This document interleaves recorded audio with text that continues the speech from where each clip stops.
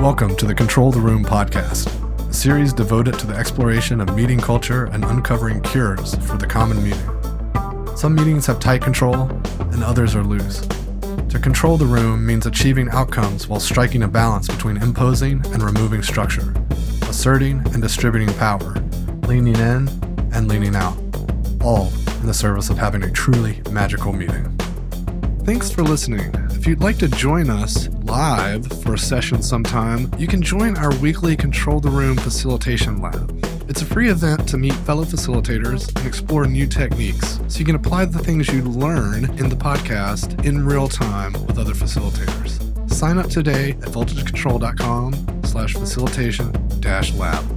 If you'd like to learn more about my new book, Magical Meetings, you can download the Magical Meetings Quick Start Guide, a free PDF reference with some of the most important pieces of advice from the book.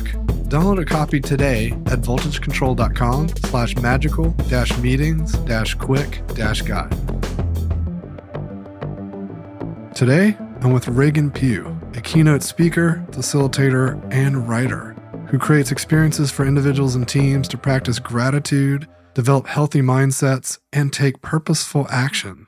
His first book will be out in 2022. It's about helping highly emotional people get unstuck and take action. Welcome to the show, Reagan.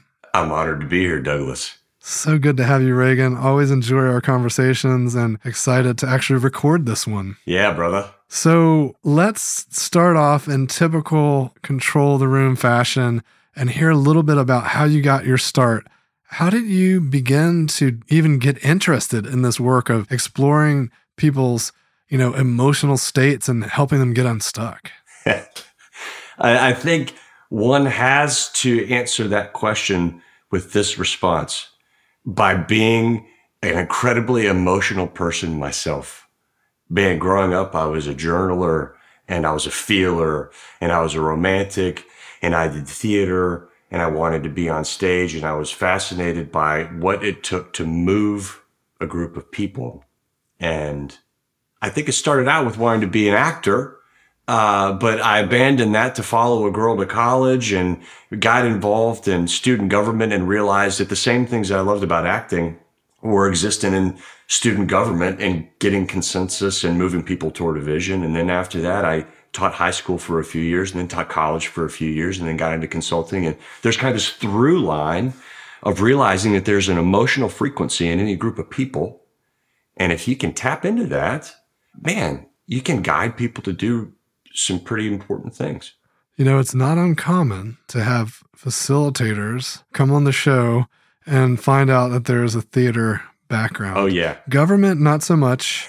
And maybe you're the first person that told me that government is theater with a straight face. I didn't even mean to. But let's talk about your theater background and how important you think that has been in the formation of kind of what you do now. Oh, man. It's something really special to be in front of a group of people and know that they're really invested in where you're taking them. And I just became, and I'm a pastor's kid, like 2 generations deep. And so from all angles, there's this performative, inspirational thread that has run through my story. And I think the thing that I have to realize is I shifted from acting to consensus building and facilitating is, you got to let go of the idea that people are there for you.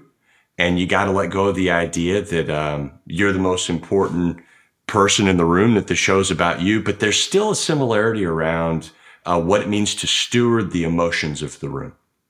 And I still carry that from the theater days. And I believe that a good facilitator is acutely aware of the energy in the room and is constantly tweaking their approach to make sure that they're taking care of the people that are there. Yeah, it's interesting because I think we've spoke about this in the past, and we share this kind of belief that there's a performative aspect to facilitation. Certainly you're kind of getting up in front of the room quite often, or in front of the Zoom or what have you. And I liked your point about the fact that it's not about the attention being all on us, and we're not necessarily the star of the show. because that kind of attitude's not going to, well, it's certainly not going to be the best attitude to have the best interest of our participants in mind. I really thought your points around the fact that it still is performative, but it's almost more that we're in the support role where we can kind of tee up others to. And then when I think about like various forms of theater or acting, there's a lot of similarity in some roles in those cases, right? Around these support roles. Yeah, particularly in improv. And I didn't know you and I share a big love of improv and the way that connects with facilitation. And, in improv, all of the language is around endowing your stage partner with gifts and making, and your improv troupe is, you're only as good, is the person that you're working with. And it's a really selfless form of theater that I believe is more directly connected to what good facilitation looks like, because there's no ego, and there's a belief that the best thing that could happen on stage is the thing that's going to come from the group, not from one person. So you said something a moment ago that I wanted to come back to, and that was this notion of an emotional frequency. And this notion that a group has an emotional frequency and kind of tapping into that. So I'd love to hear a little bit more about that, because it's a fascinating concept, and I haven't necessarily heard it coined in exactly that way before, but it really resonates with me. So I want to hear your thoughts a little more. When you walk into a room to start a session, you can sense where people are at, and you can sense if people are posturing and trying to look important, or if there's pre-existing relationships in the room, or if people are here against their will because it's some sort of a training, or if they've shown up because this thing that you've putting on is the thing they feel like they need in their life. And my favorite thing to do before a session is to just kind of go around and sit on the corner of a table and talk to people to figure out where they're at and why they're in the room. And then that kind of guides on the spot what sort of warm up or opener or icebreaker is going to happen. And I do think about it like a frequency. Like, what do we need to dial in here? Is there already kind of like a negative tone throughout the room? Okay, what do we do? Let's throw down some gratitude stuff. Or does it seem like everyone's here and they're really excited, but my goodness, the energy might take us off course? What kind of thing do we need to do to zero in the energy and get people focused a little bit? But that's like the first thing that I sense when I start working with a group. And I really think that helps, particularly when you're starting a session. Yeah, it's really fascinating. It reminds me of the times when you walk into a room and you can just kind of feel something, and it could be good, it could be bad, it could be neutral, it could be sideways, it could be angular. Yeah. But there's like, sometimes the word tension might be appropriate, right? And often I think junior facilitators, or even junior, or I'd say anybody that's not super on the emotional maturity curve, would walk into that space and get immediately hijacked. Mm-hmm. Why do they get hijacked?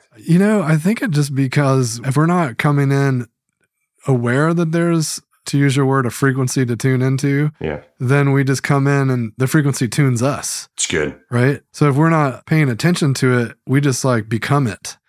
So if things are frenetic and we walk into that frenetic space, we become frenetic unless we're in observation mode, and then we go, oh, things are frenetic. Yeah. Okay. I love this. I love jumping into the mode of the observer, because if we're not doing that, and to follow your line of thinking, it's easy to believe that the emotional frequency of a room, if we're unconscious, is about us. And I think particularly if you're a junior facilitator and you're rolling into a room, you're like, oh man, the way that they're feeling has something to do with their perception of me. And then I'm going to get in my head. And before I've even started, I've played all kinds of calculus in my brain about how I'm going to win them over, or why they don't, or how this is going to go the wrong way, without stopping and pausing and realizing that these people have been here long before me, interacting with one another long before me. This has nothing to do with me. Now it's time for me to do the work. And also what might appear as dysfunction to an untrained eye, and maybe an untuned eye, because my eye might be trained because I've observed a lot of teams in a lot of rooms, but not this team. what's going on? This is a Monday. Is this some kind of crazy thing they do on Mondays, but they're like totally jiving and it's all good? But if I just let that hijack me, to your point, like I might start running calculus and it might send me down a bad spiral, and it's not a good place to be. No, it's not. That's a really thoughtful point. You know, Trevor Bayman and I, we ran a session one time around teams teams have three things that are unique to them. They have rituals, they have celebrations, and they have their jam language, like the way that they talk with each other or the way that they interact with each other. And if you're not aware of those and if you're not sensitive to that, you could think that they're insulting each other or arguing, but that could just be the way that they are. And so I think, to sum it up, the thing that we have to really be careful of is just this self-importance when entering into a room and failing to enter the room with humility and curiosity and being in observation mode, like you said. You know, this really transitions nicely into something we were talking about in the pre-show chat, which was this notion of inner work and how important it is. And to use your words, it was getting the mind right so that you can be in service. And that's just really touching. And so I'd love to hear a little bit more about that, because I think it's a little more nuanced than just showing up in observation mode, but this is like preparing our minds for being just ready, much less like what's happening in the room. Yeah. I think we can really get in our own ways when we look to whatever work it is that we're doing to fill some sort of affirmational hole that we need. And so when I'm talking about, the book that I'm writing, and we started talking about, helping highly emotional people, I've got a particular need for affirmation based on the kind of personality that I have, that can really hijack the way that I show up in a room. If I don't stop before I go in, spend some time sitting in a chair and meditating, and realizing that I already have everything that I need to be whole, so that I can then walk into a room and give a gift instead of trying to take something from them. A lot of times I think you see junior facilitators looking for some sort of affirmation as a part of the process, as opposed to realizing that the greatest job you could ever do would end with no one wanting to talk with you and everyone wanting to keep talking to each other because you did such a great job at connecting them with one another. In order to do that, though, we have to become no one. In order to do that, though, we have to do whatever we need to do internally to be at peace with the fact that we become nothing. A good facilitator becomes nothing. A good facilitator empties themselves and just becomes a container for the meeting to happen in. I don't know what that practice looks like for everybody, but I do know that starting with some sort of self-awareness around what is the thing that you find yourself needing most from people? And be wary of how you enter into a room to facilitate with that need. Is it affirmation that you're looking for? Are you looking for people to challenge you? Do you enjoy conflict? Do you enjoy someone banging their head against you for ideas? And realize that the facilitation room, and when you're doing your work, is not the place for us to go and get things that we need personally. We need to learn to give those to ourselves first. And, this ties in with another concept we were talking about around visualizing yourself in the space, in the moment, kind of projecting the capability before going into the space and trying it out, right? And it really spoke to me because we often talk about this idea that practice makes practice. And if you want to get good at facilitation, you got to get the reps in, and you got to just build the confidence over time of doing it and learning, and maybe showing up and expecting that affirmation, and then realizing that that's not a good way to do things, and then learning to approach it in a different way. And so I guess I'm curious to hear how you might, recommend that folks approach this visualization, and how that can be a way of building kind of maybe situational awareness and confidence with less opportunities to actually show up in a real situation. Man, one of the most powerful things that I've done in my personal development in the last several years has been starting to practice visualization. And, this isn't new. Michael Jordan talked about seeing himself shooting free throws. But man, The way that someone practices this with facilitation, and this is what I've been doing all year, is sitting down in the chair, closing my eyes, and envision myself preparing for a session that I'm to facilitate. And I see myself in third person, putting in the extra effort to make sure that I'm creating an agenda that's inclusive of everyone, that's differentiated to different learning styles, and that I'm approaching the gathering with empathy as I'm thinking about the way that I'm designing it. And then I see myself walking into the room and being curious and not making assumptions. And then this is where it gets interesting. I envision it going really well. And I envision all of the things that I might do that I know are best practices. And I feel what it feels like to do those really well. But the interesting one is, and then I envision things going poorly. I'm talking about crash and burn. Like I make the worst mistake of all time.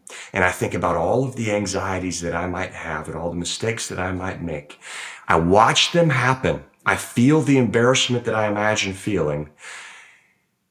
And then I do as good of a job as I can to finish. Or I see myself reminding myself that this is just one day, you'll move on. I imagine people in the audience having compassion on me and urging me to get back to the work. And I think the power of this is we're not just thinking about positive things and then we'll manifest all of the great things in our lives. We're also imagining what happens when things go wrong, because things do go wrong. And you imagine yourself recovering from it with grace. And you imagine people being more benevolent than you thought that they would be. So either way, you knock it out of the park or you don't. You've seen it before. And since you've seen it before and you've been there before in your mind's eye, it's a lot easier for you to connect those dots into your future. You know, I think the unique thing for me there, because I've definitely heard the project the positive, which we maybe hear a little too much of, because if it's all positive, then where's the balance? And then I've heard the project negative, that, you know, I think that's important to balance it. The thing I found unique and really fascinating is the grace and benevolence, right? Like, how do I practice coming out of that negative with some grace, and then also practice realization that people can be benevolent and supportive. Yeah. And gosh, if we come into that situation expecting people to be that way, how do you think they might be? Dude, you discover what you're looking for. I was just facilitating with a group today, and they were saying, well, what happens when you have the people in the group that are rolling their eyes during this certain warm-up activity? And I said, let's squash this right now. Let's not imagine that you're going to have people in your group rolling their eyes necessarily. Let's imagine that they're benevolent and that they're showing up and that they want to learn and that they're interested in what you have to say and they're rooting for you.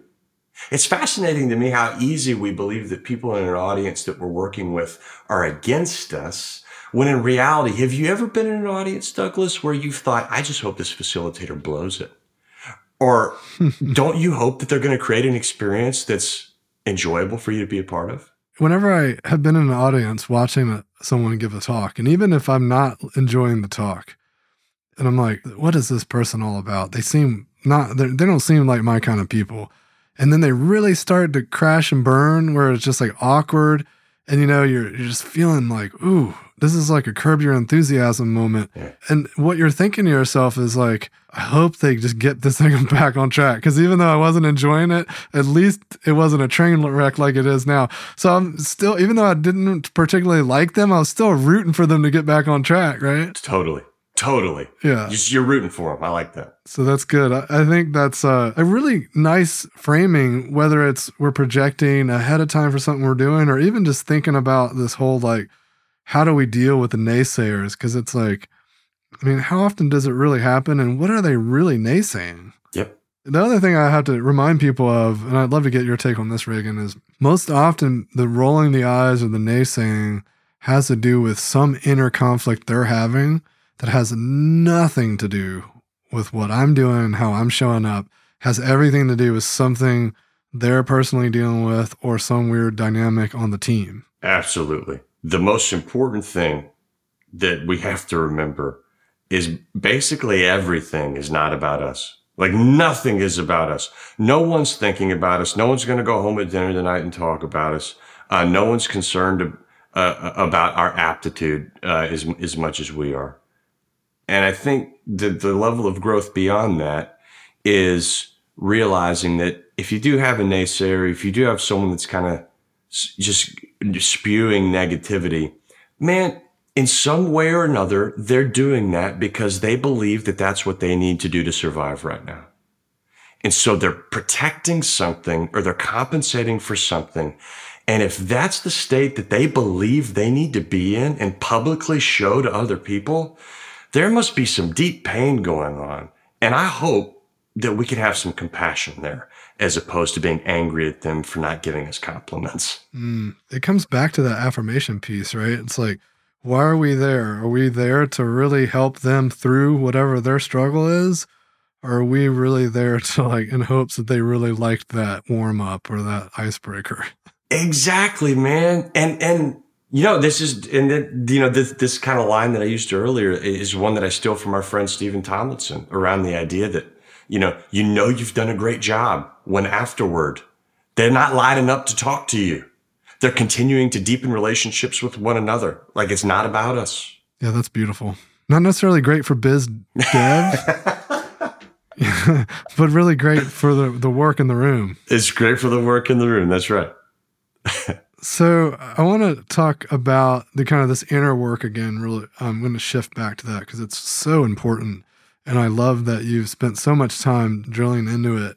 And you talked a little bit about, you know, this need to feel confident in the work and visualize it. And you also talked in the pre-show chat a bit about, you know, would I want to do this? Or, you know, my word is, I talk about it being authentic, right? I feel like it's true to myself.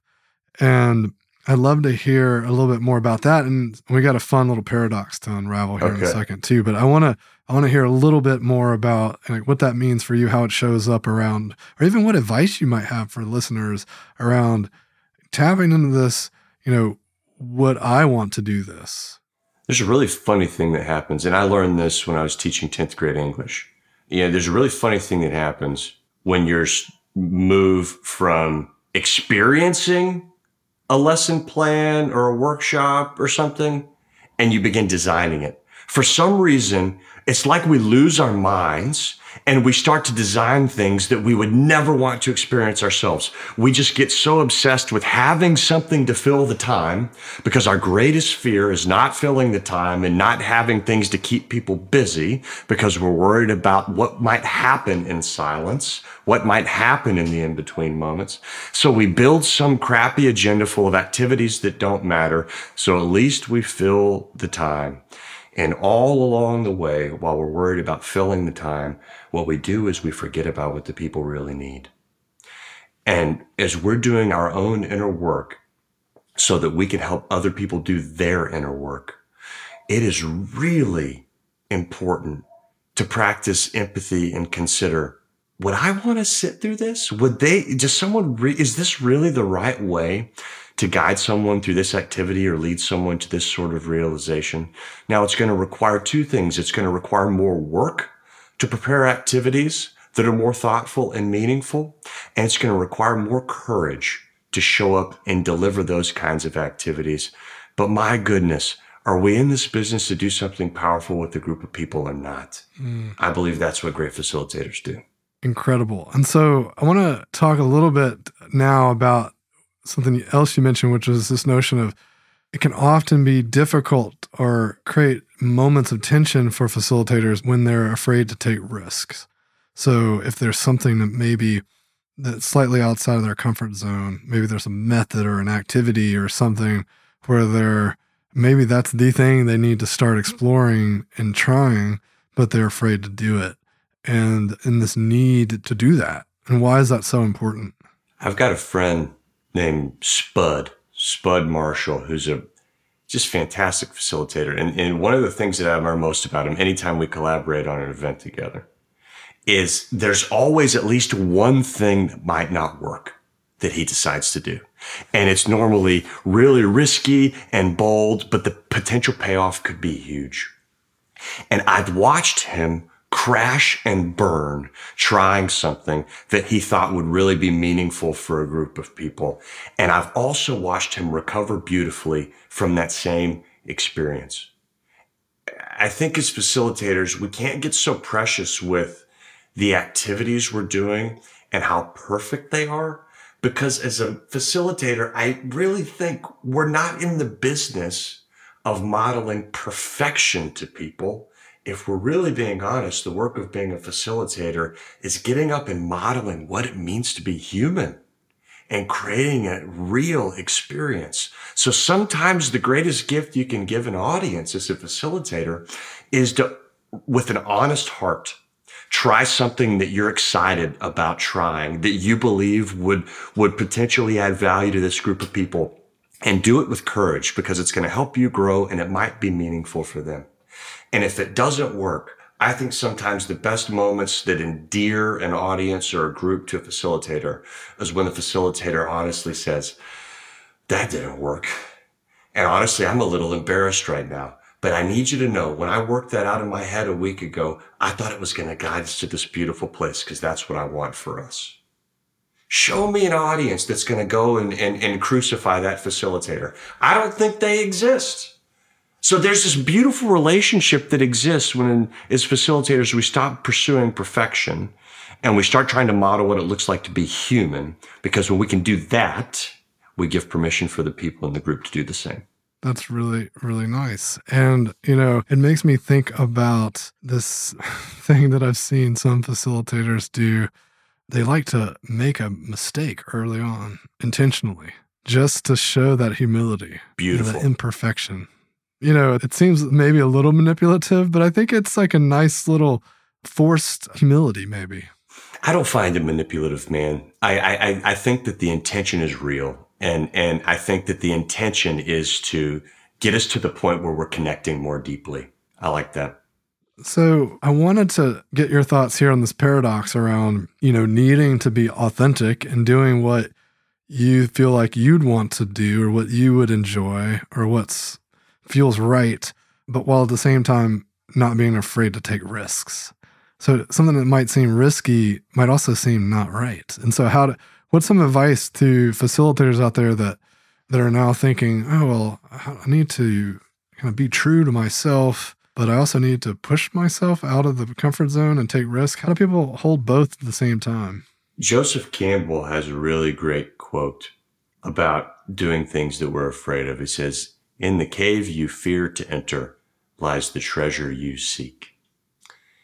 And as a facilitator who's considering whether or not I want to try something that might be risky and questioning their own motivation, Douglas, as you put it, where is this really a thing that I'm trying to do so I grow, or is this me just like posing, trying to be someone that I'm not? Do I have that kind of paradox correct there? Yeah.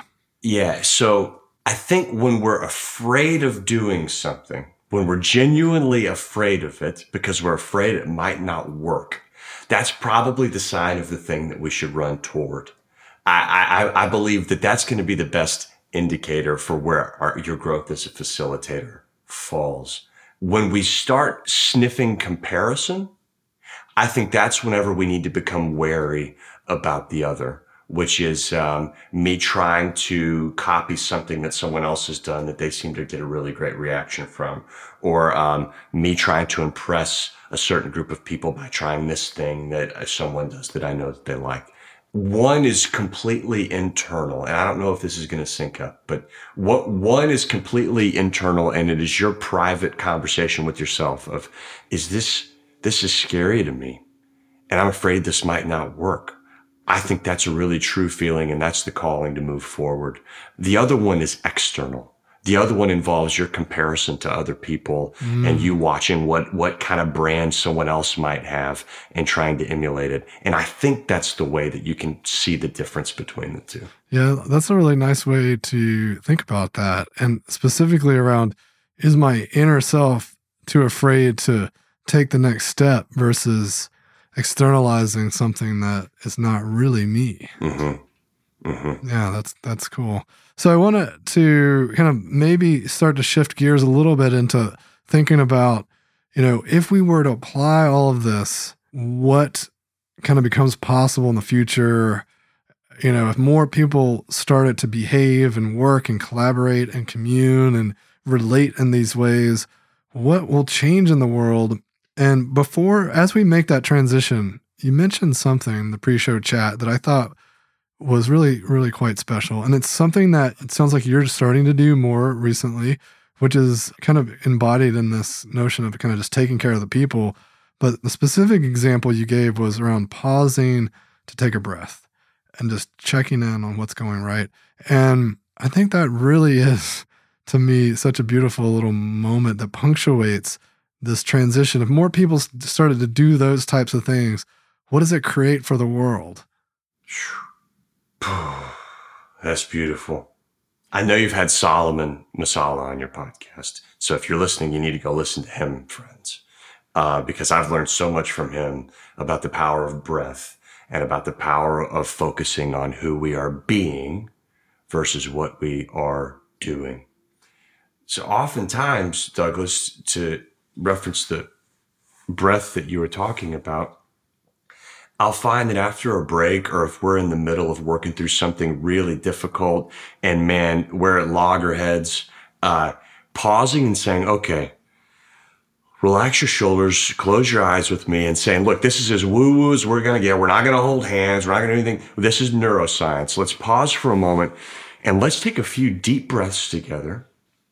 And let's visualize like one thing that's going right in our life right now, because we know that whenever we focus on abundance and not lack, when we think even of one small thing that's going right, like I've got leftover tacos in the fridge that I can't wait to eat for dinner, that what that does is that opens up our synapses. That makes us more interested in collaboration, more willing to discuss ideas, and more open to things that we might not have been open to before.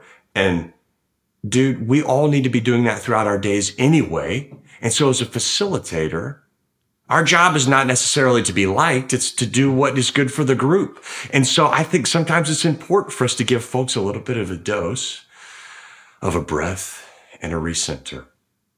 And if we can do that, if we can do something like that, and if we can get people in the habit of being aware of their feelings and aware of their present state, and we can create an overall more aware population of people who are curious about why they're feeling the way they're feeling and who have tools to understand that if I can focus on what I'm grateful for, I can completely shift my perspective toward other people, toward myself, toward my work.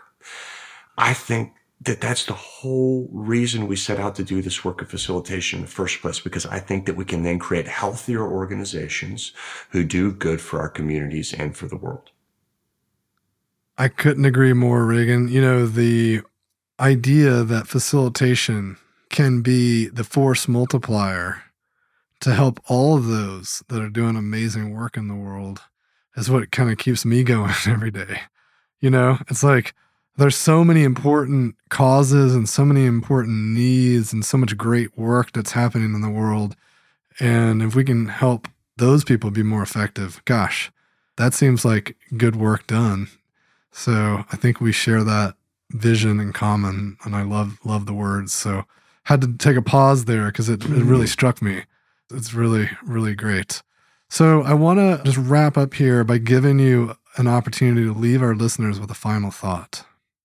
Yeah, the most important thing for me to keep in mind as I'm facilitating that's kept me afloat, even when I'm really doubting myself, is this idea of enough. This idea of enough. And it applies to two scenarios. One, as a facilitator, we must believe with 100% certainty that the answers to the group that we're working with's greatest challenges are already present within the group. That these people in the room are enough. They have enough wisdom, enough tools, and enough experiences for us to guide them towards some sort of an answer, towards some sort of a realization. And in order to do that, we must also believe that we are enough. I must walk into a room and believe that I have everything that I need to connect with these people. No magic tool, no magic framework, no magic system is going to change that. It's important to have all kinds of tools and disciplines in our tool belt. But beneath all of that, this comes back to that inner work, Douglas, that I think we all have to do, is a realization that I'm enough. And if I believe that I have everything I need, then we can do some real work together. I love that. It reminds me of Joseph Heller in this conversation with Kurt Vonnegut around, I have something he'll never have. Enough. So with that, Reagan, it's been a great conversation, and I invite the listeners to check out your book. I know it's not out at the time of this recording and probably not by the time this gets released, but if you're hearing this and you're interested, definitely pay attention on socials. We're going to be amplifying on our socials when it comes out, and we'll update the show notes when it comes out. So if you're listening later, definitely check out the show notes. The link to the book will probably be there. I guess, Reagan, if someone is trying to find you or the book, I'm sure they go to Amazon and search on Reagan Pugh, but is there some other place where they can locate you or find out more about the book as time progresses? Yeah, man. 2 places that I'm having the most fun doing work right now is Instagram. I'm at Reagan Pugh, posting videos about thoughts like this. I'm enjoying that video medium a little more these days. And then I still write on Medium and would love to continue the conversation there. I'm at Reagan Pugh on Medium, whereas the book release gets closer, I'm going to start dropping chapters and teasing that out. So you can join me on Instagram and Medium at Reagan Pugh. Excellent. Well, highly recommend everyone go do that. And if you don't get a chance, definitely check out the show notes or our social. We're going to be amplifying it when it comes out, and Reagan, make sure to share it with us so we can do that. And really fun chatting today, Reagan. Looking forward to seeing you soon. Thank you, brother. Thanks for joining me for another episode of Control the Room. Don't forget to subscribe to receive updates when new episodes are released. And if you want more, head over to our blog where I post weekly articles and resources about working better together. VoltageControl.com.